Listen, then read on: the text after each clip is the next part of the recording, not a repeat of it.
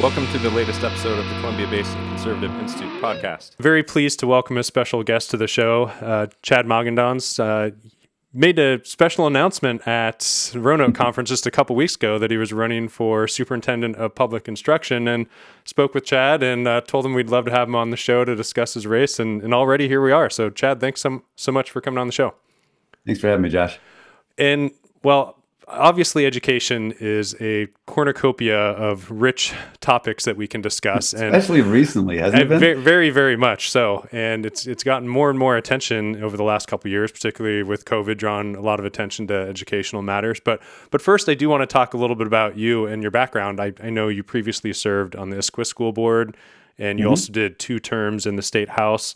And much of the legislation that you proposed and passed, I will say, because there's an important distinction there, centered around educational issues. And now you're a full-time teacher in the Bellevue School District. So first off, what inspired you to become involved in politics? And then second, what caused you to take such a special interest in education specifically? I think it was more of a family philosophy. My dad always said you do your military service, you have your career and family time, and then you find a way to pay it forward. Community service for him was 14 years as a teacher. My mom served on the town council, and so I always thought of that way as being a legitimate way to pay it forward. When I started, I was just a PTA dad, and I started testifying down in Olympia, and I started to realize we had some serious problems with school funding, the McCleary situation, if you recall. Yep. And I knew it was a big, hairy-ass problem to solve, and I wanted to be part of the solution.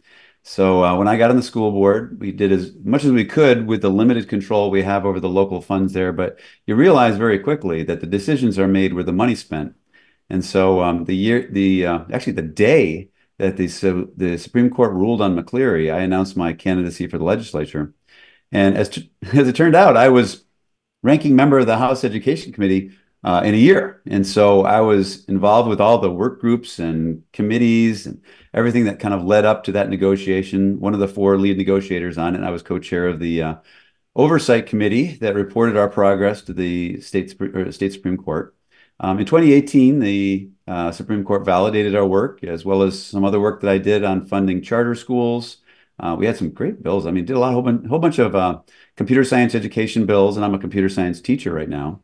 When I went back into the teaching track, I had a chance to, at Microsoft, we called it eating our own dog food, where you basically, it's one thing to create policies and have an intent, but when you actually get there in the trenches and you start to do it yourself, you get a whole new perspective. Sure. And so I was one of the first to get the computer science endorsement. I got technology education as well, got my master's at Central, which I got to tell you, being in your 50s and going back to college and sitting in a dorm, it was pretty surreal.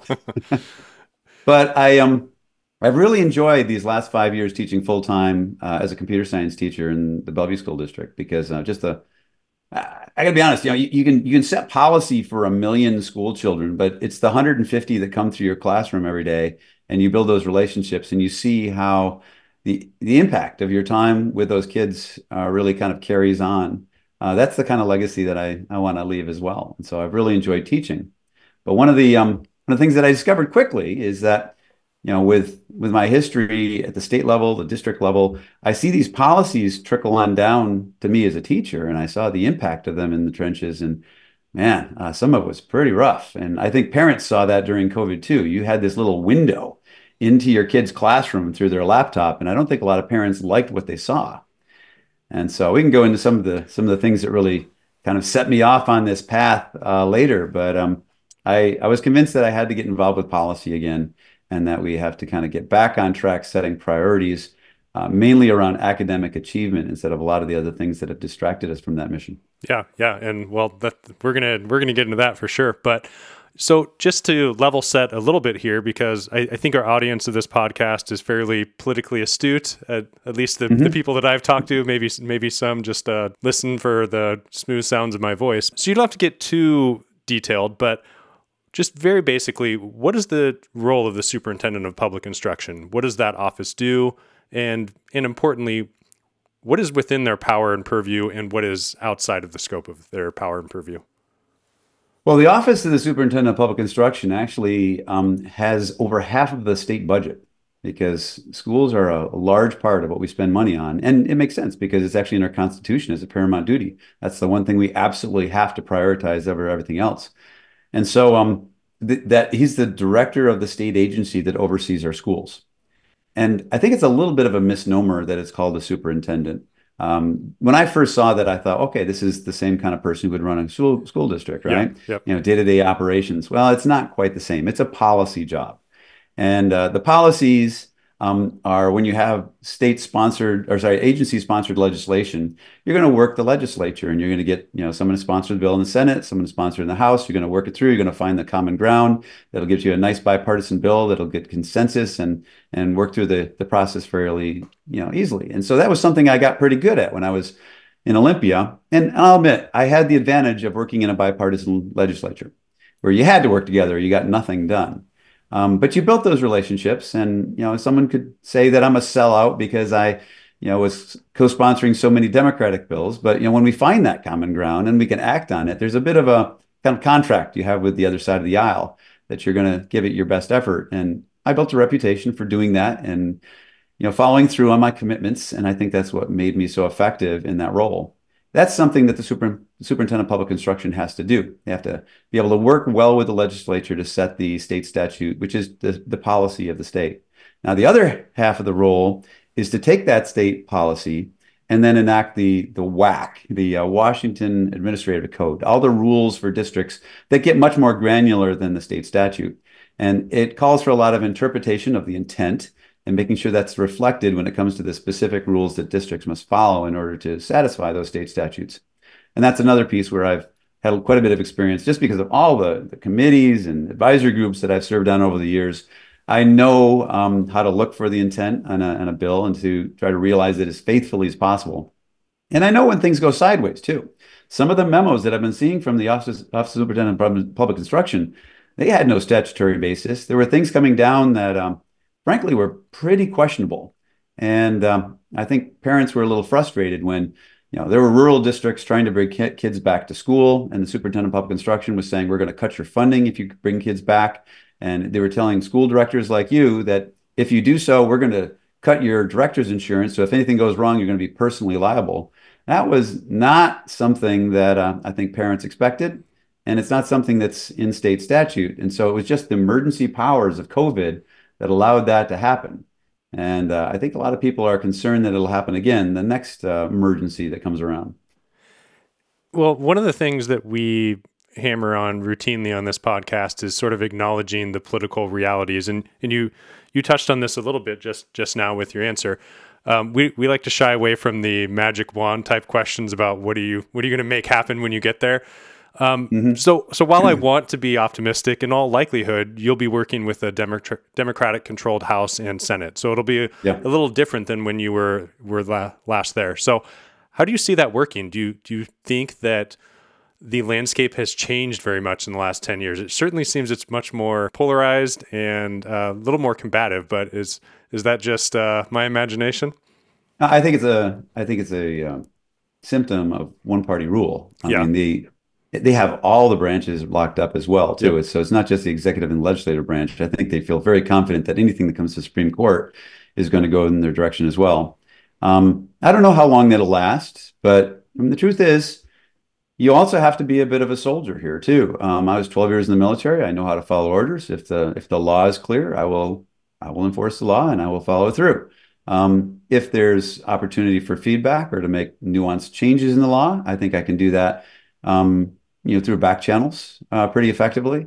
And so there's always an opportunity to make changes like that. When I was in the House, we were in the minority of the House. And so you had to get creative in order to get things moving. You couldn't always just run to the Senate anytime you wanted to get anything done. And so there's some skills that you pick up in order to be able to work the back channels and find allies in good locations to try to get particularly things that are just nuanced tweaks and refinements of bills. Generally, you don't get a lot of resistance on that sort of thing. We've heard a lot about learning loss coming out of the pandemic.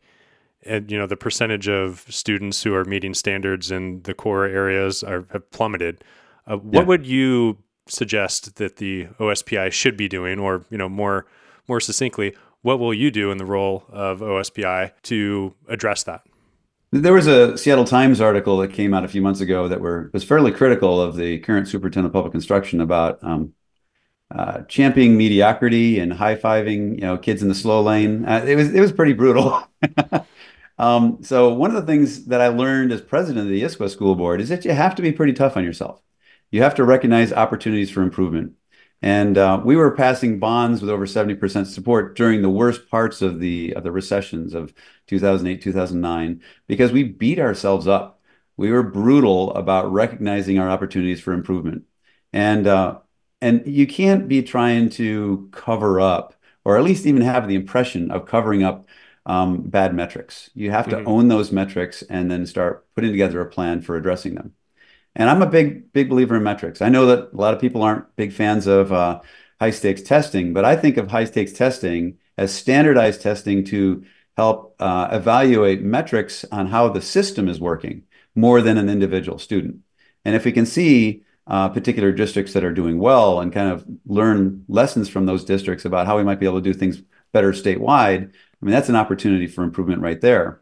Um, the fact that we're pulling back on standardized testing has me concerned that we're using that just to kind of cover up the fact that we don't like the results. In fact, the current superintendent of public instruction has, you know, said in testimony that he's trying to figure out ways to do less standardized testing and to eliminate it altogether. And I think that's completely the wrong direction. One of the bills we passed when I was in the legislature was around third grade reading. And even then it was obvious that up to third grade, kids are learning to read, and after third grade, they're reading to learn. And so it's one of those important milestones. It's like, okay, we're not doing kids any favors if we push them along if they haven't learned to read by fourth grade. And so we have to have certain milestones and evaluate whether the kids have the basic skills, because that's going to be the foundation that they build on in future years. I think an approach like that for COVID return would have been much more effective. So we had kids who lost an entire year, some lost an entire year and a half, because they just weren't engaged while we were back in masks. And some of the districts were in hybrid learning, so they were doing half the time in school and half the time at home. We never evaluated these kids to determine where we could level them so that they could pick up where they left off. We just kept moving them along. And one of the worst culprits was Seattle's A's for All policy. And when Seattle did that, all the neighboring district felt they had to do it too, right? The kids picked up on that right away. And some of my best performers like, well, why should I do anything now? I'm going to have an A. They're smart. They know how to Hmm. work the system. And so I had to get really creative about re-engaging these kids. I went to certifications for industry recognized certifications for like Adobe and Microsoft and Unity Gaming and things like that. Things that they couldn't get just out of a transcript, but still had real measurable value after they graduated. And so, there was a lot of creative work done on the part of teachers to try to re-engage those kids who checked out because they thought they were just going to get an A for just sitting there, with their little icon on the screen and while they go and got a sandwich, right? So this is something we could do in OSPI is have clear guidance on how districts should re-engage kids and make sure that they're leveled appropriately coming back from remote learning. And so at this point, we've been passing these kids along, building on this rickety foundation. And you're seeing it in our test scores. I mean, the fact that first of all, it was bad enough that half the kids out there were not meeting standard in math before COVID, right? And again, I was part of the effort that doubled school funding over 8 years, right? I really wanted to see results on that investment. And we kept going down. Our NAEP scores kept going down. 50% for math standard is horrible. But after COVID, it went down to a third. And we thought, okay, well, it'll recover after COVID. It'll just pop right back up there, right? What's it, 39% now? So still not fantastic. And so it's time to look at these metrics and say, hey, listen, we can't bury our head in the sand. We have to recognize that this is an issue. And, we're really doing the kids no service by just passing them along until they graduate. And then they have this, massive reckoning when it comes to entering the workforce. So it's being tough on ourselves again and recognizing opportunities for improvement and being fairly aggressive at making sure that kids are getting what they need to progress. Yeah, it seems the current stance is to either ignore the metrics or just stop measuring any that aren't positive, or maybe celebrating the ones that are. But that's a Or wholly choose different metrics. I mean, you can yeah. pick some metrics. Like we have the highest compensation in the nation right now for our teachers. That's a fantastic metric, but I don't feel like we're really getting a good return on that particular investment right now. Let's show some results in student achievement. Yeah, and especially the metric that you just mentioned previously on third grade reading is that's something that I've heard routinely that is just highly correlated with finishing high It school, is. like graduating. So that's certainly something that we Oh, need to and be. and incarceration, racism, all that stuff. Yeah, It's very closely tied. Yeah. absolutely. So you mentioned the McCleary decision earlier, and I don't think we need to dive into the whole details of the court case or anything. But as you mentioned, you were part of the team that worked on the ultimate fix to that decision and helping fund our schools. And as you mentioned, doubled our state funding for schools in the last decade. Yeah. What do you think about the current state of funding? Are they woefully underfunded still? Like, is it a There are matter of definitely some funding at tweaks this we need to point? make. Yeah. When we created the prototypical school model, there were frankly, some things that really should have been evaluated a little bit higher. I think we're still understaffed when it comes to counselors and nurses in particular. Material supplies, MSOC, what we call it, and operational costs. That's a little bit under what the actual costs are. But those are tweaks we can do to the prototypical school model. When you actually look at the amount that we're spending on our schools right now, I think it's appropriate. We do have a relatively high cost of living as a state, and so we have to spend more than some other states. But at this point, I think we need to focus more on policy. I think the funding is there. Ironically, one of the things that I fought hard for when I was in the McCleary group is to ensure that the money followed the student, right? So, and I'll admit, I was kind of setting the stage for a future where the money might follow the student to a private Yeah. school or something like that, right? I don't think we're going to get vouchers anytime soon in the state of Washington, but I was thinking along those lines. And now that we've seen such dramatic drops in enrollment, we're starting to see some districts start to panic a bit. I mean, particularly mine. So the Bellevue School District saw a 10% enrollment drop. Statewide, it was slightly less than 4%, but we saw a lot more. And you can guess why. I mean, we have a lot of parents with resources, and we have a lot of private schools in the area, and so they had options and they exercised them. If you're out in the middle of rural Washington, you probably don't have nearly as many options to consider. And so now these districts, we actually shut down 3 elementary schools last year. We're looking at closing down a middle school as well sometime soon. And yeah, it's getting a lot tougher to balance a budget when your enrollment is dropping. And this has been a high growth area for as long as I can remember. And I moved here around 1990, right? So it's tough for them to adapt. And the idea of doing layoffs and closing down perfectly good schools. I mean, a lot of these schools are relatively new, and yet that's what you have to do when your enrollment's declining. And you could use it as an opportunity to kind of reevaluate what's keeping kids in the district and what would bring more back.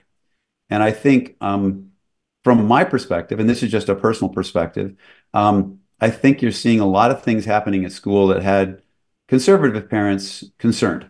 They saw that window into the classroom and they're like, okay, I agreed to send my kids to school because they were getting, academics, that they were getting career skills, that they were getting basic civics like you would get on a citizenship exam. But a lot of the partisan ideology, that was not part of the deal. And so, just in the same way that when we were working on bipartisan legislation, we had to find that common ground, the one that the part that everybody could agree on. I think public schools have that role as well. They have to serve the role that everyone can agree on. And so, you need to be looking at what is the core mission of public schools? And I think it's academic achievement, it's career skills, and it's basic civics. Beyond that, we're getting into shaky territory where you're gonna start scaring away a lot of your potential customers. And it isn't really that simple because it's effectively a monopoly. And so what you're getting is a lot of very frustrated parents who are your customers, and they're visiting their school boards, like you see as a school board member, and they're voicing their frustration because that's pretty much all they can do if they're out in a rural area where they don't have a lot of options, or maybe they just don't have the money to take your kids to private school, or they don't have someone at home who could homeschool. Not everybody can solve their solution that way. So they get active, they get on the school boards, they get the squeaky wheel, and that's how they voice their frustration. But I think it's our responsibility for people who are involved at all levels of public education to be listening and constantly evaluating how we can make a more welcoming environment for all families. And I'm not just talking about families from different ethnicities, races, religions, but also political ideology. So, we've seen a lot of attention throughout the country, as you mentioned, coming out of COVID, towards our schools and our school systems. And a lot of that has manifested in some, culture war type battles that Hmm. have received especially a lot of media attention. And we've seen these battles that you mentioned at school board meetings and so on. And while I think there has been some real pernicious stuff out there, I think a lot of it can draw a little bit too much focus from, I'll say, we as conservatives or Republicans or the right, broadly speaking, and have allowed those culture war type issues to become the focus rather than academics Hmm. and student outcomes. So how do you plan to approach not just being like the anti-woke candidate, but, Yeah. really, really focusing on academics? Because I think that, with parents being a very, I think, key and available demographic, they're going to want to hear about how we may plan to promote an agenda that is geared towards their practical concerns for the hopes for their children, and not just how you're going to battle the wokeness that's in there. So, yeah, how are you focusing your campaign in that regard? Well, I think we're finding that parents are actually very engaged in their local communities and they want their local schools to succeed. And they really don't care much about partisan politics. And so a lot of, the, woke stuff and things like that. I mean, it's very sensationalist. I think it makes for, great talk radio. But when it comes to actually being in the trenches, I don't know that that's necessarily what parents are focusing on Mm, right now. They want to make sure that their kids get the basics. And if the kids aren't getting the basics, then they start to question all the other things that are drawing the attention of schools. So the um, the challenge, I think, is to re-engage parents as parents and not as members of a political party. And the system is set up to engage that way, but this is a nonpartisan office. And I want to run it like a nonpartisan office. I really want to keep the politics, the partisan politics specifically, out of this particular race. And so if you look at, for example, Initiative 2081, the Parents' Bill of Rights that's going to be on the ballot in November, most of the people who signed that were not Republicans. right. They were parents who were Yep. concerned about parental rights. And so that's something that I think resonates across, all political ideologies. We have a constitutional right, and it's been highlighted in Supreme Court case law, back to at least 100 years, where they say that parents have a fundamental right to the care, custody, and control of their children, and the government will not interfere with that right unless the parent is deemed unfit. And there's a due process to being deemed unfit. And this kind of implicit guilt that parents can't be trusted with certain information, or parents, that's the students' position trumps the parents' position on these issues, I think is unconstitutional. When we got a memo from OSPI that said that we had to actively deceive parents about the names and genders that their children were using in school, I just saw that as clearly unconstitutional. And I consider my parents to be partners in this job.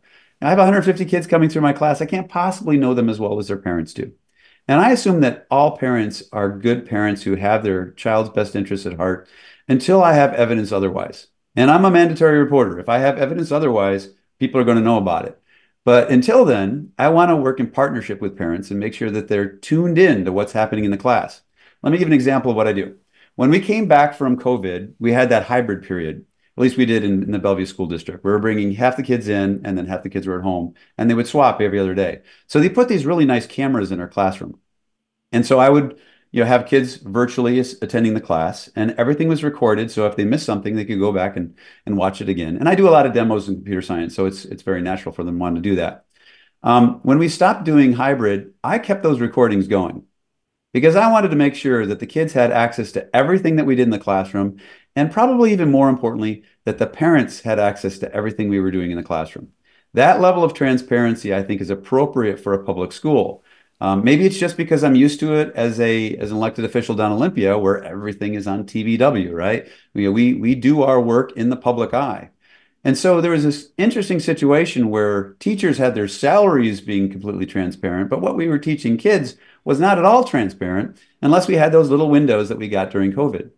And so these are the kind of things that we can do to reassure parents that they have a window into the classroom, that they can be there anytime they want to see what their kids are being exposed to. And if they see something objectionable, they can bring it to the school board, probably someone like you, right? And say exactly how they feel about it. Now, what does it mean for teachers? It means we've got to be on our game all the time. And, 12 years in the military, sometimes it's hard for me to go a full day without some profanity slipping out, right? I got to be on all the time. And it's good. It makes me a better teacher, and I'm totally comfortable with that. But some teachers might not like it. And, I can imagine if you tried to suggest to surgeons that they have cameras in the OR, they would push back very hard against that because there's kind of this fear of liability if they make a mistake. I mean, we're all human. We are going to make mistakes. It's inevitable. But at least I understand better now why law enforcement likes body cams because it's so often these days that it's a he said she said kind of situation, and we don't give teachers the benefit of the doubt or law enforcement the benefit of the doubt, nor honestly do I think we should. When we can go to an objective record of what happened, get the full context, that's what's going to surface the real event. And so that's why I feel strongly about that level of transparency. Well, another area of interest that I have become more and more focused on is workforce preparation and preparing students for a future career, and not just giving you their diploma and kicking them out the door and moving them along like cattle. So what can we do to promote more like apprenticeship opportunities and like actual job training? Because while I hear activities at the federal level, especially trying to start pushing, essentially junior college, so suddenly we have people who are going to be 20 years old who may have never had a job before. And when we have minimum wage rising, especially in the state of Washington, it's the highest in the nation.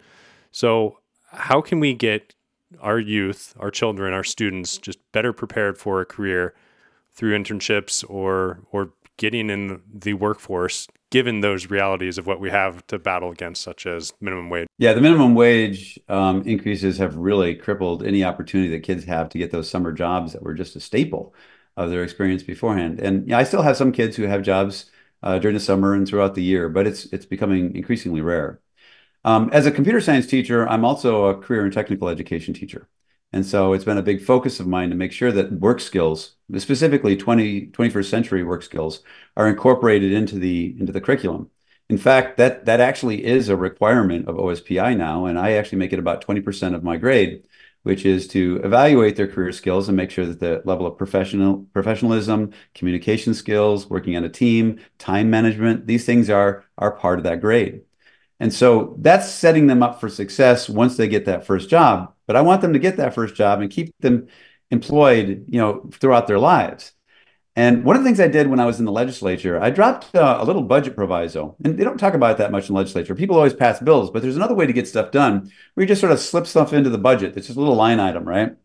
And at that point, Andy Hill was Ways and Means chair and Ross Hunter was Appropriations chair in the House, both ex-Microsofties like me. And so I was able to slip a little item in there that looked at the first 10 years median salary for all the different majors that our four-year universities provide, and then the associates programs that we have in our community colleges, okay? And then the industry certifications and apprenticeship programs. And I know you're not going to be surprised at the results. The apprenticeship programs and industry certification programs did very well. In fact, I think it was a huge eye-opener for all of our career counselors who, let's be honest about it. Just about everybody in public education has a master's degree. They've been to graduate school. They've spent a lot of time in college. And so there's kind of this implicit bias about, us pitching opportunities for kids and that we want to kind of push them towards college. But man, if you have the wrong major in college, you'll be paying off a lot of debt with not much to prove for it. So, being able to identify those majors that do have the ability to recover that investment fairly quickly, I think helped a lot. But take a look at the certifications that I was offering these kids during COVID, right? We were getting Microsoft Office certifications, a whole bunch of language specific ones like Java and Python, Unity, which is a game development platform, the most popular one in the world right now. And so these are things, oh, Adobe as well. So kids were getting these industry certifications. And when they would pass, I would send a little note back to their parents, and I'd say, "Hey, listen, the Education Research Data Center, which was what I had given this budget provisor to, looked at this and found that in my particular field, for the first 10 years, which is all they looked at, I assume it would apply after that as well, the median salaries were higher for an industry certification that they got for free in high school than if they had spent 2 years getting an associate's degree." And it's a no-brainer. And the kids can, if they take a couple times to pass the test, that's no problem either. I mean, they just need to get certified. And so once they see that, okay, I have a certification in hand, now I can apply for a summer job or an internship. And listen, I want to work for a game company. I'm Unity certified. I can walk in the door and say, hey, listen, I'm not just, aspirational. I have performed, and it's in a standardized form that you can recognize. And so we get a lot of mileage out of that. We also do a lot of internship programs. Before I was at Bellevue School District, I was at Issaquah School District. We had the Gibson Eck program, which is a big picture school. We actually have a big picture school in Bellevue as well. And 2 days out of the week in the big picture schools, they spend out in the field with mentors in a workplace. So they actually are only in the classroom 3 days a week. And I think that's a fantastic program because a lot of kids, they're just not sit and get types. They just don't have the attention span for a lot of that. Frankly, a lot of adults don't either, right? So if they can limit their sitting time and actually get out in the field and get some hands-on experience and see the relevancy of what they're learning in the classroom, it clicks for them and they exceed. They do really well. Well, yeah, all that sounds fantastic. And if this was a visual podcast, people would see how much I was nodding and smiling along with all that. But we have sort of this one size fits all approach to education. So breaking out of that can be difficult. But how do we scale something like that? Because individual school districts can do that and should, and all about local control here. But is that something that in the role of OSPI that you can do more to promote those sorts of opportunities? Yeah, so workforce internships is an area that when I was working with Drew Hansen on House Bill 1813, which created the computer science endorsement and the learning standards and things like that, one of the things we had intended to do was to create an internship program with that. So that, small and medium businesses that aren't, they're not the Microsofts and Amazons and Googles, they don't have the overhead to be able to run a program Right. of their own. And the regulatory overhead for running an internship program is still pretty substantial. And so we were going to create an internship program that was state-driven in partnership with Monster.com for actually, placement. And some of that did come to fruition. The Monster.com did work with the Workforce Development Board to actually get some of that infrastructure in place.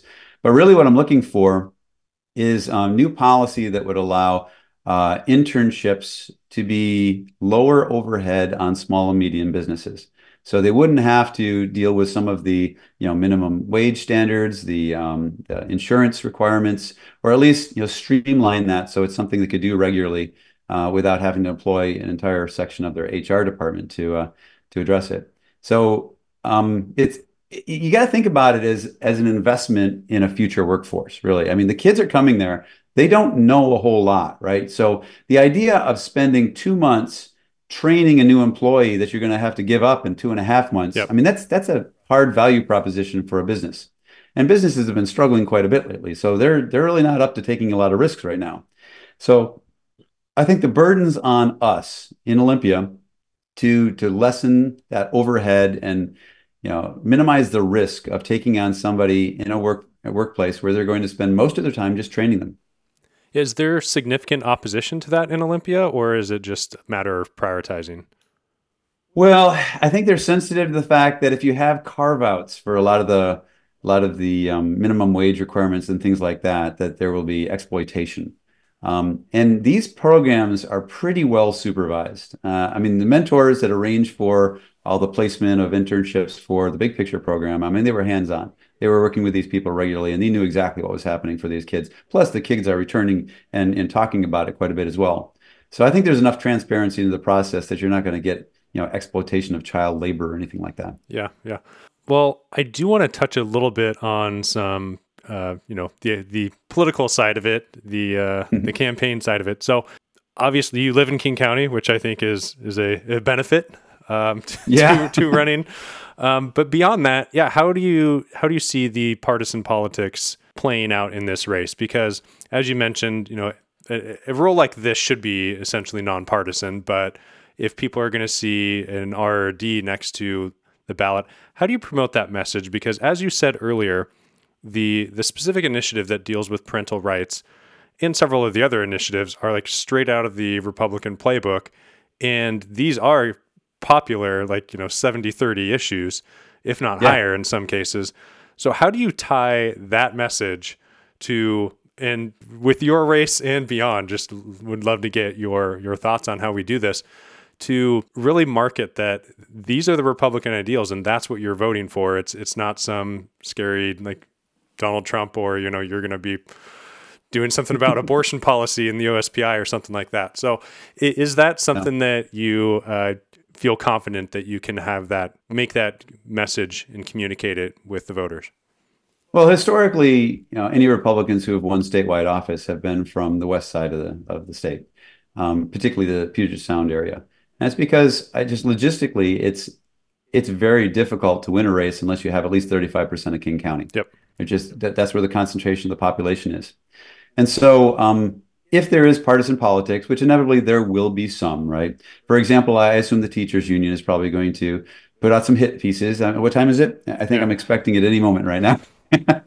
But they obviously worked very closely with me. I felt like I did them a solid by doubling state funding over 8 years. But for example, the bill that I ran to remedy the charter school fix that was Yep. also Yep. validated by the Supreme Court in 2018.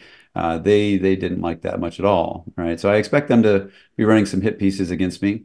They're going to try to portray me as an ultra mega extremist, Yep. right? Yep. If you know me, that's pretty funny, right? Because everyone kind of recognized that I was the most liberal member of my caucus, and especially on social issues. When it came to voting education, more often than not, I was voting with the Democrats, right? So I'm a fiscal hard ass, but when it comes to education, I see both sides of the aisle. And so that's what I think needs to be in this place. It should not be a partisan position, just like I feel like Secretary of State's office needs to be completely objective and nonpartisan, as well as the auditor. I mean, these jobs require a certain objectivity, and you need to prove that objectivity. And I can prove it because I can point to four House races where the Seattle Times has endorsed me every time. And they've said some very flattering things about my knowledge of education policy and my ability to work across the aisle and work in a bipartisan nature, build those coalitions and find that common ground. Exactly what this job entails. The King County Municipal League of King County has always given me an outstanding rating, and that's a very rare thing. They do those very sparsely, and very rarely will you get someone who just only gets outstanding ratings the entire time. So that's going to kind of knock their claim a little bit when they try to paint me as this extremist. Clearly a lot of King County who's looked into this issue and are relatively objective measures of just how central a particular character has been. They're going to discredit that particular claim. You can also look at my voting record. One of the things that I do on the side, I write these apps for mobile that allow you to do canvassing and fundraising. It's part of Voter Science, which is a company that I joined a few years back. And one of the things I do as a pet project, I have this website called Whipstat, and it's just all the public data you can get, and then kind of packaged in an area to help you kind of analyze how people are voting and things like that. One of the things I do is the partisan leaderboard. And what I do is actually you look at all of the votes on the floor and see how often that particular member is voting with their party versus not voting with their party, and to give you an idea of exactly how independent they are in their votes. Okay. And especially if it's a very polarized partisan issue, right? So if one party went one side, one party another, you can read through the methodology there. But I've actually got the most nonpartisan voting record of my district going back as far as we have the data, which is back to 1990. So I've got a pretty good track record backing up the claim that I'm an independent voter on the floor record, and then I work in a bipartisan fashion.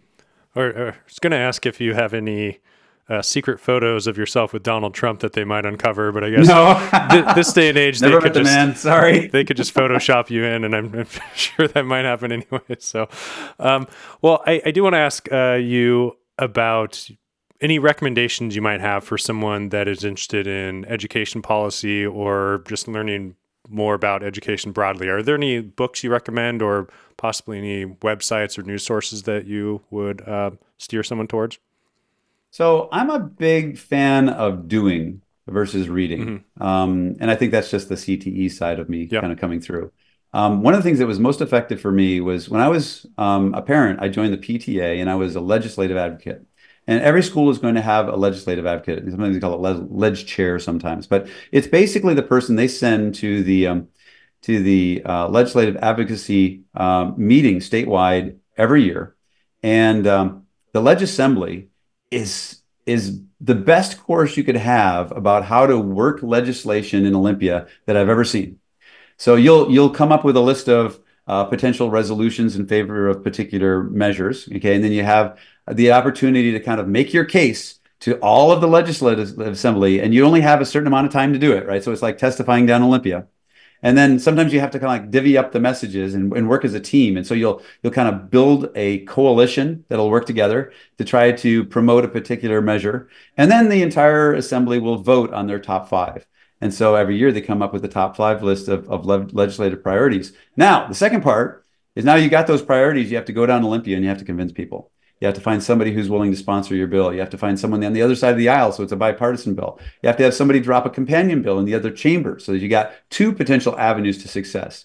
And then when they're heard in committee, well, maybe you have to kind of knock on the door of the chair and make sure it actually gets committee hearing, and then go down there and testify in the committee hearing, and then walk through the entire process again on the other side of the rotunda so the other chamber signs on. And it's just a fantastic way to learn how the process works, because it is a fairly complex process. And there's just no substitute for just doing it. And I think the Legisassembly is one of the best training opportunities I've ever had. And it was a great prep for going into school director position. WASDA does something similar. Frankly, I don't think it was as good as what the PTA was doing, but it's very similar. And once you kind of figure out how things work, and actually after you've had your like first testimony in a hearing, I think all of a sudden you start to see the pathways to success. And then you can start getting clever about like working back channels and things like that. But it's a very informative process, and I think it makes you a much better citizen, that you can understand how the system works and fire on all cylinders as much as possible. Well, that's fantastic advice. And so I do want to steer people towards voteforchad.com. That's the number 4, voteforchad.com. You can go there, find all about Chad's background. Impressive resume, I'll say, is on there. And you can find all of his social media links. So Facebook, Twitter, or X, excuse me. And some really fun and interesting YouTube videos as well. You've done a series there. So, and of course, if you're so compelled, you can make a donation to Chad's campaign there. So always appreciate it. Yeah. Yes. And so thank you so much for your time. And if you find your way out here, I know you mentioned you're considering the idea of a motorcycle road trip hitting all the counties. So if you find your way out to Eastern Washington, please look us up, and we'd glad to host you for something. I'm sure I'll be out there soon. All right. Thanks so much for your time, Chad. Thanks, Josh.